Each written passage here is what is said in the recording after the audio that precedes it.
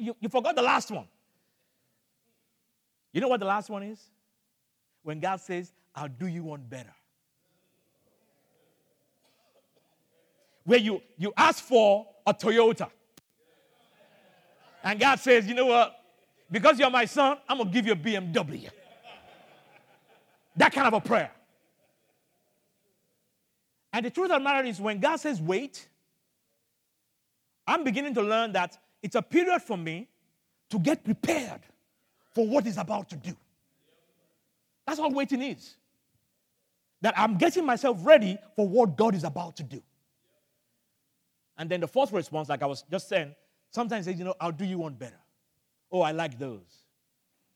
I remember one time, we were living in Lagos, Nigeria at the time, and we're getting ready to go for a conference in New York, and I got very sick. I had food poisoning. And so a brother took me to the hospital. I spent the night in the hospital for the first time ever in my life. I never slept in the hospital. As a matter of fact, I was telling the doctor, let me go home. Let me go home. I don't want to sleep in the hospital. Say, you're not going anywhere. So, they gave me an IV, and they kept me overnight. They kept on pumping antibiotics into me. So he said, I'll let you go home tomorrow if you promise me you're going to go home and rest. We're meant to be flying out to New York the next day. So I went home, and we live very close to the airport. And so what we would do when we travel is we'd go in and check in our bags, and then go back home. Spend some time with the kids, and then just walk in when we're about to board. And so on that day, I got to the airport. I wasn't feeling very well. And I handed the lady my stuff. She goes, you're not even on the flight. I said, what? He says, you're not on the flight. Next. As God would have it, there was a brother on the flight with me, and he was one of the top VPs in his bank, and those guys had people at the airport that would help them do stuff. He said, give me your stuff. Let my guys try. The next thing I know, they said, come up front. So I said, thank you. So I got up, I gave them my papers, and this guy is standing behind the lady, checking me in, and he goes, upgrade. I said, thank you. And so I got our boarding pass and everything. I was so fired up.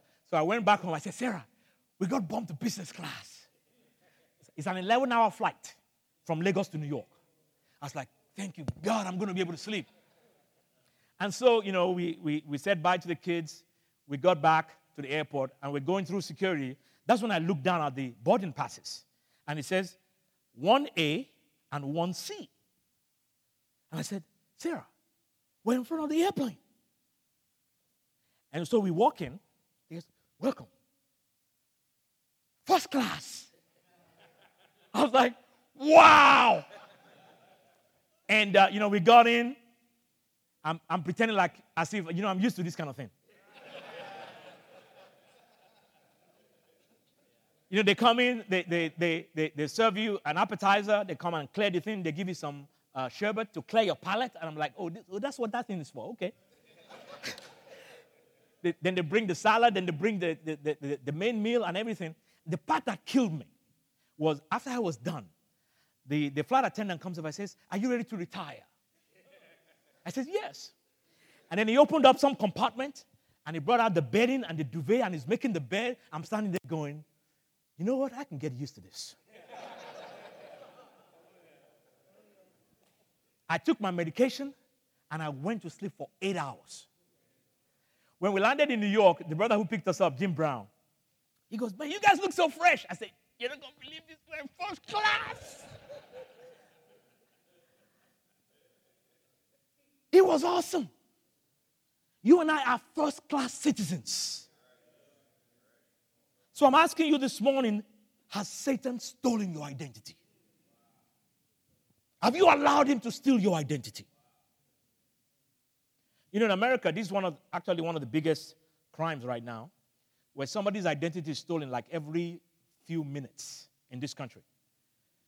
I've had a few people go through it. It's not pleasant. It's not at all. But has Satan stolen your identity? I saw this a while back, and I thought, man, this is so great. It's called the 5x5 rule. If it's not going to matter in 5 years, don't spend more than 5 minutes being upset about it. I've started to live by this. It works.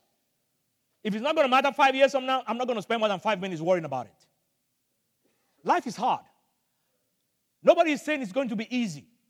But it's how we react to these things that determines how we are and who we are. Amen? You know John 8:44? If the devil's mouth is moving, he's lying. Seriously. Why? Because the Bible says there is no truth in him. And I think, be careful that Satan doesn't steal your identity. Be careful that you don't keep listening to his lies. You and I are children of God. We're royal priesthood. When God looks down on us, he sees his kids. He delights in us. Amen? But yes, life is tough. I love history. And one of the guys I love reading about is Winston Churchill. He stood up to Hitler during World War II. And one of the things he said in passing, got nothing to do with the war, he says, you will never reach your destination if you stop and throw stones at every dog that barks. There's a lot of truth to that. He's basically saying you keep your focus on where you're going. Keep your focus on where you're headed. Jesus is at the finish line, like I started talking about yesterday. And that's why we got to keep our focus on heaven. We got to keep our focus on where we're going to spend eternity. All this stuff is all temporary. It's all temporary. And it's all going to burn up one day. The Bible teaches that God is going to destroy this present heaven, where God is right now, and this earth by fire. And then he's going to create a new one, where you and I will spend eternity. Amen? You and I are God's children, and we'll be put on this earth to make a difference. My late mother will always say to me, never forget the son of who you are.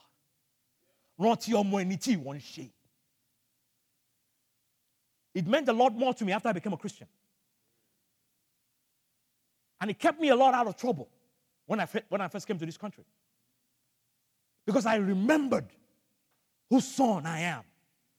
I didn't want to bring shame to her name. I tell people all the time, my name is all I've got. And that's why I can't afford to mess it up or allow anybody to mess it up. Amen? Amen? But you and I were put on this earth to make a difference. You know, I'm preaching from an Apple computer right now, Mac. And I wasn't a Mac person until my computer, crashed. And then I took 2 days to really think and pray, and then I got it. And I was like, wow, this thing works the way my mind works. I'm typing a letter, and I want to drag in a photograph, and I just whoop, and it's right there. It's like, wow, man, I should have done this years ago. But you remember the story that Steve Jobs started Apple in his garage. And then it got so big, he brought in this guy named John Scully. John Scully was the head of Pepsi at the time. And Steve Jobs was good at the computer stuff, but he didn't know anything about management. And so he went and recruited John Scully. And you know what he said to John Scully to get him to move to Apple? He says, do you want to sell sugar water for the rest of your life, or do you want to come with me and change the world?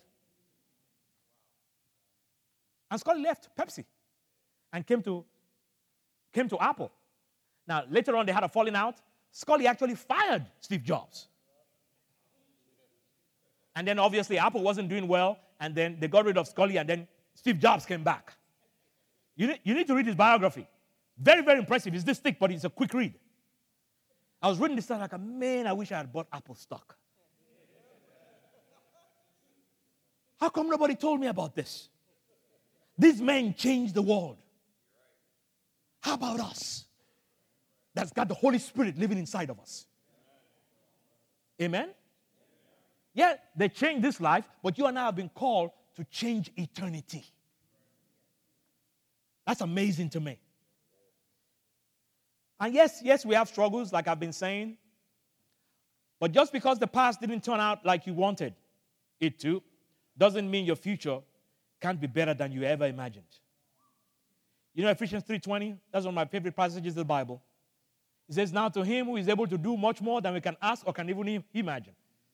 To him be glory, and so on. It's just incredible. A lot of us, we have a prayer list, and that's great. I want to encourage you to start an imagination list. The kind of list that you tell people what you're praying about and they look at you like you're crazy. And that Ephesians 3 says God will do much more than that. Than what you can even ask or can even imagine. Amen? The future is bright, brothers. Again, many years ago when the dot-com thing just started, a brother mentioned that, hey, you know what, we're starting this company. Do you have any money to invest? And I scraped up all my savings at the time. We're in Africa. It was $3,000. And I gave it in.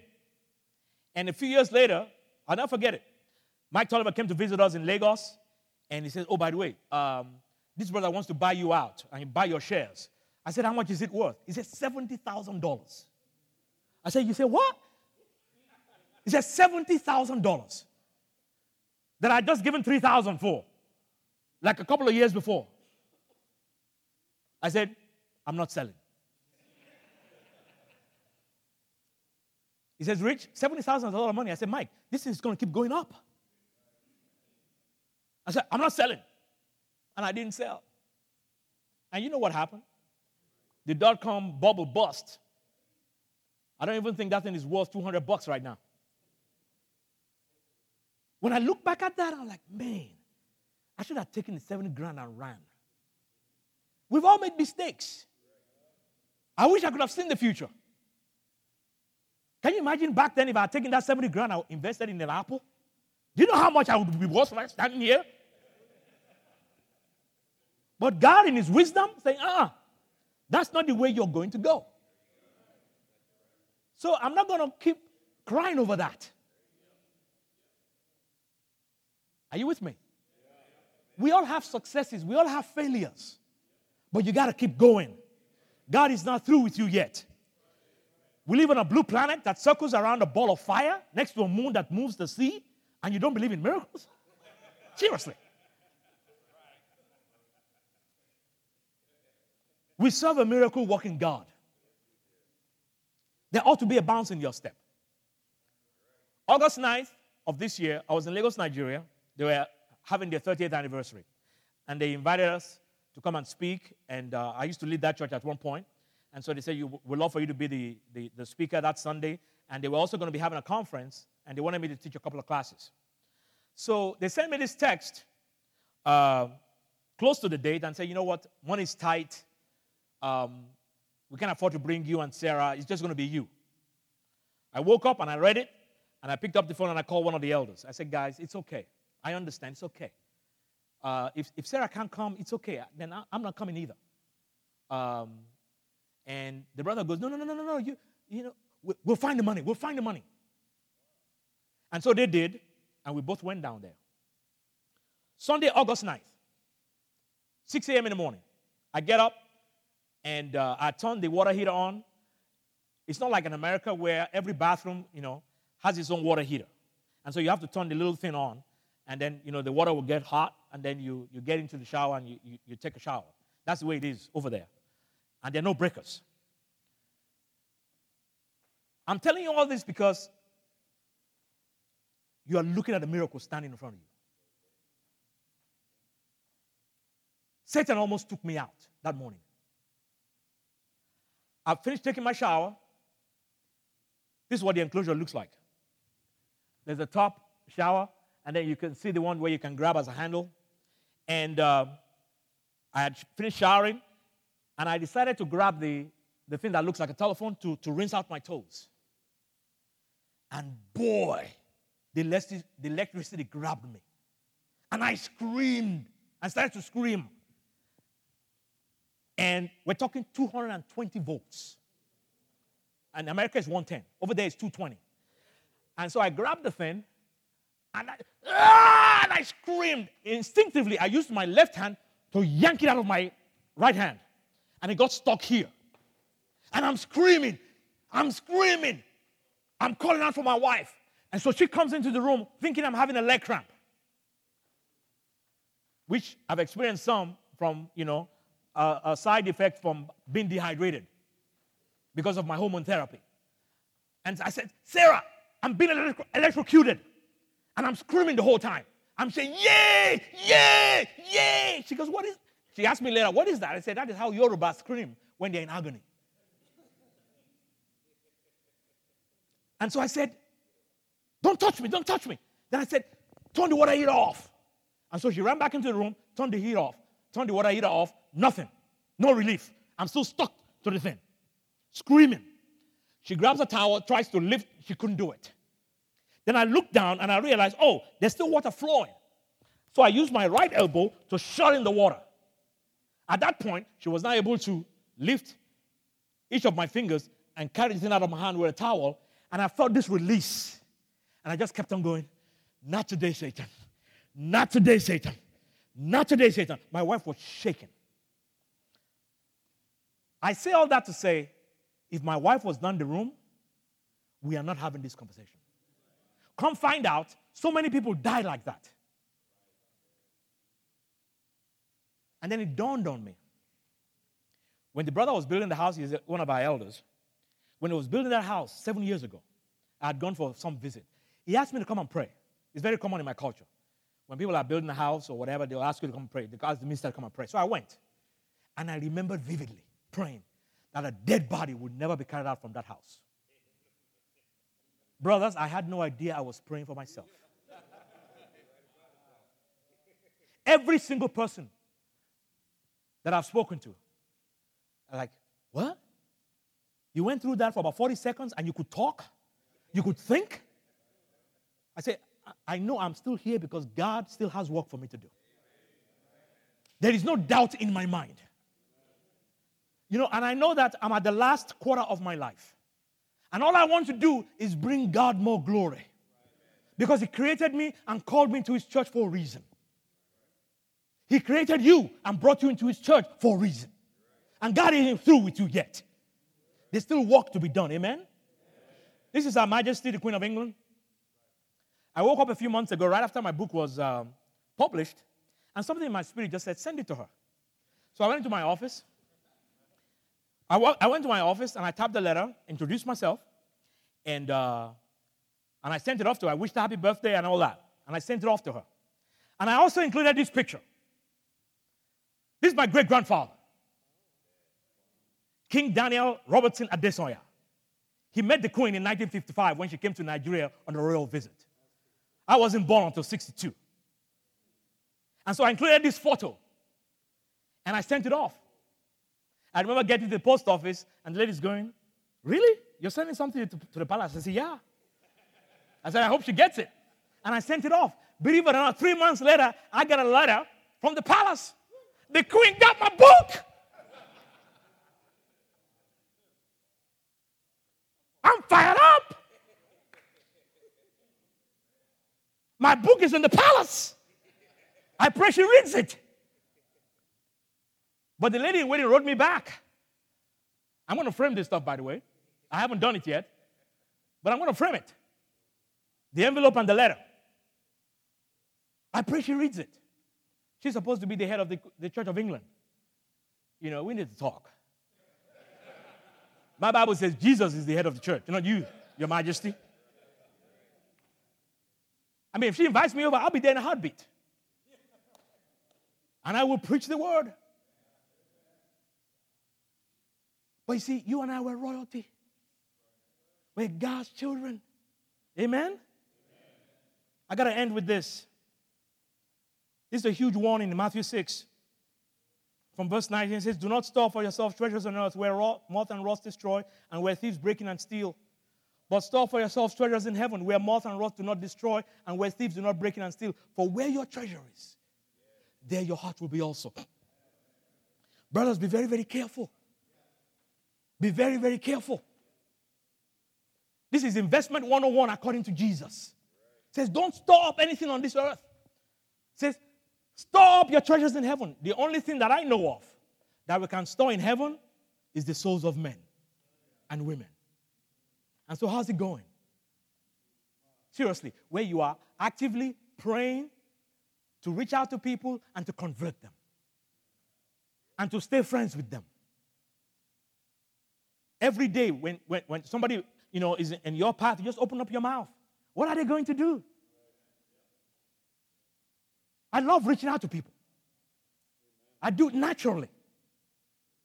We're at the airport coming back from Kenya the other day, and I look up, and I see this guy. I said, wait a second, that's the guy from 60 Minutes. And I couldn't remember his name, so I Googled it. I said, yeah, that's Scott Pelley. So I went over there and said, hi, Scott. I stuck my hand out, introduced myself. I told him I'm a minister and all that stuff. And the next thing, my wife also comes around and goes, hi, I'm his wife. Do you mind? Can we take a picture? And then we're taking a picture. And then this couple comes around and says, can we meet your friend? I said, sure. I'll take the picture. And so I took a picture with Scott Pelley.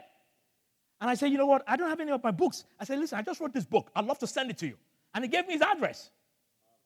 And I sent my book to Scott Pelley from 60 Minutes. And we start talking about God, and, you know, he says, yeah, hey, we need God during these times. Very nice guy. But see, I share that to say, you know what? God puts all kinds of people in our path. Who's going to convert all these people? God put them in your path for a reason, amen? So you open your mouth. You know, so many times we're so worried about what people are going to say and what people are saying about us. Who cares? Don't worry about those who talk behind your back. They're behind you for a reason.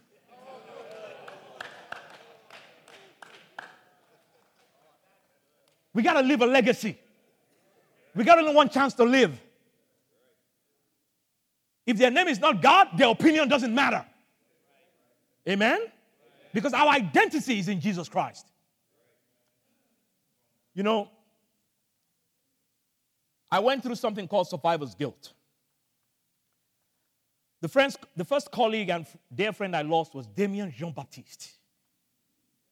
He had just come to our church to do an international Sunday for us. I had him in my house for 5 days to myself. Damien would come in from the Caribbean into Atlanta, and I wouldn't even know he was there.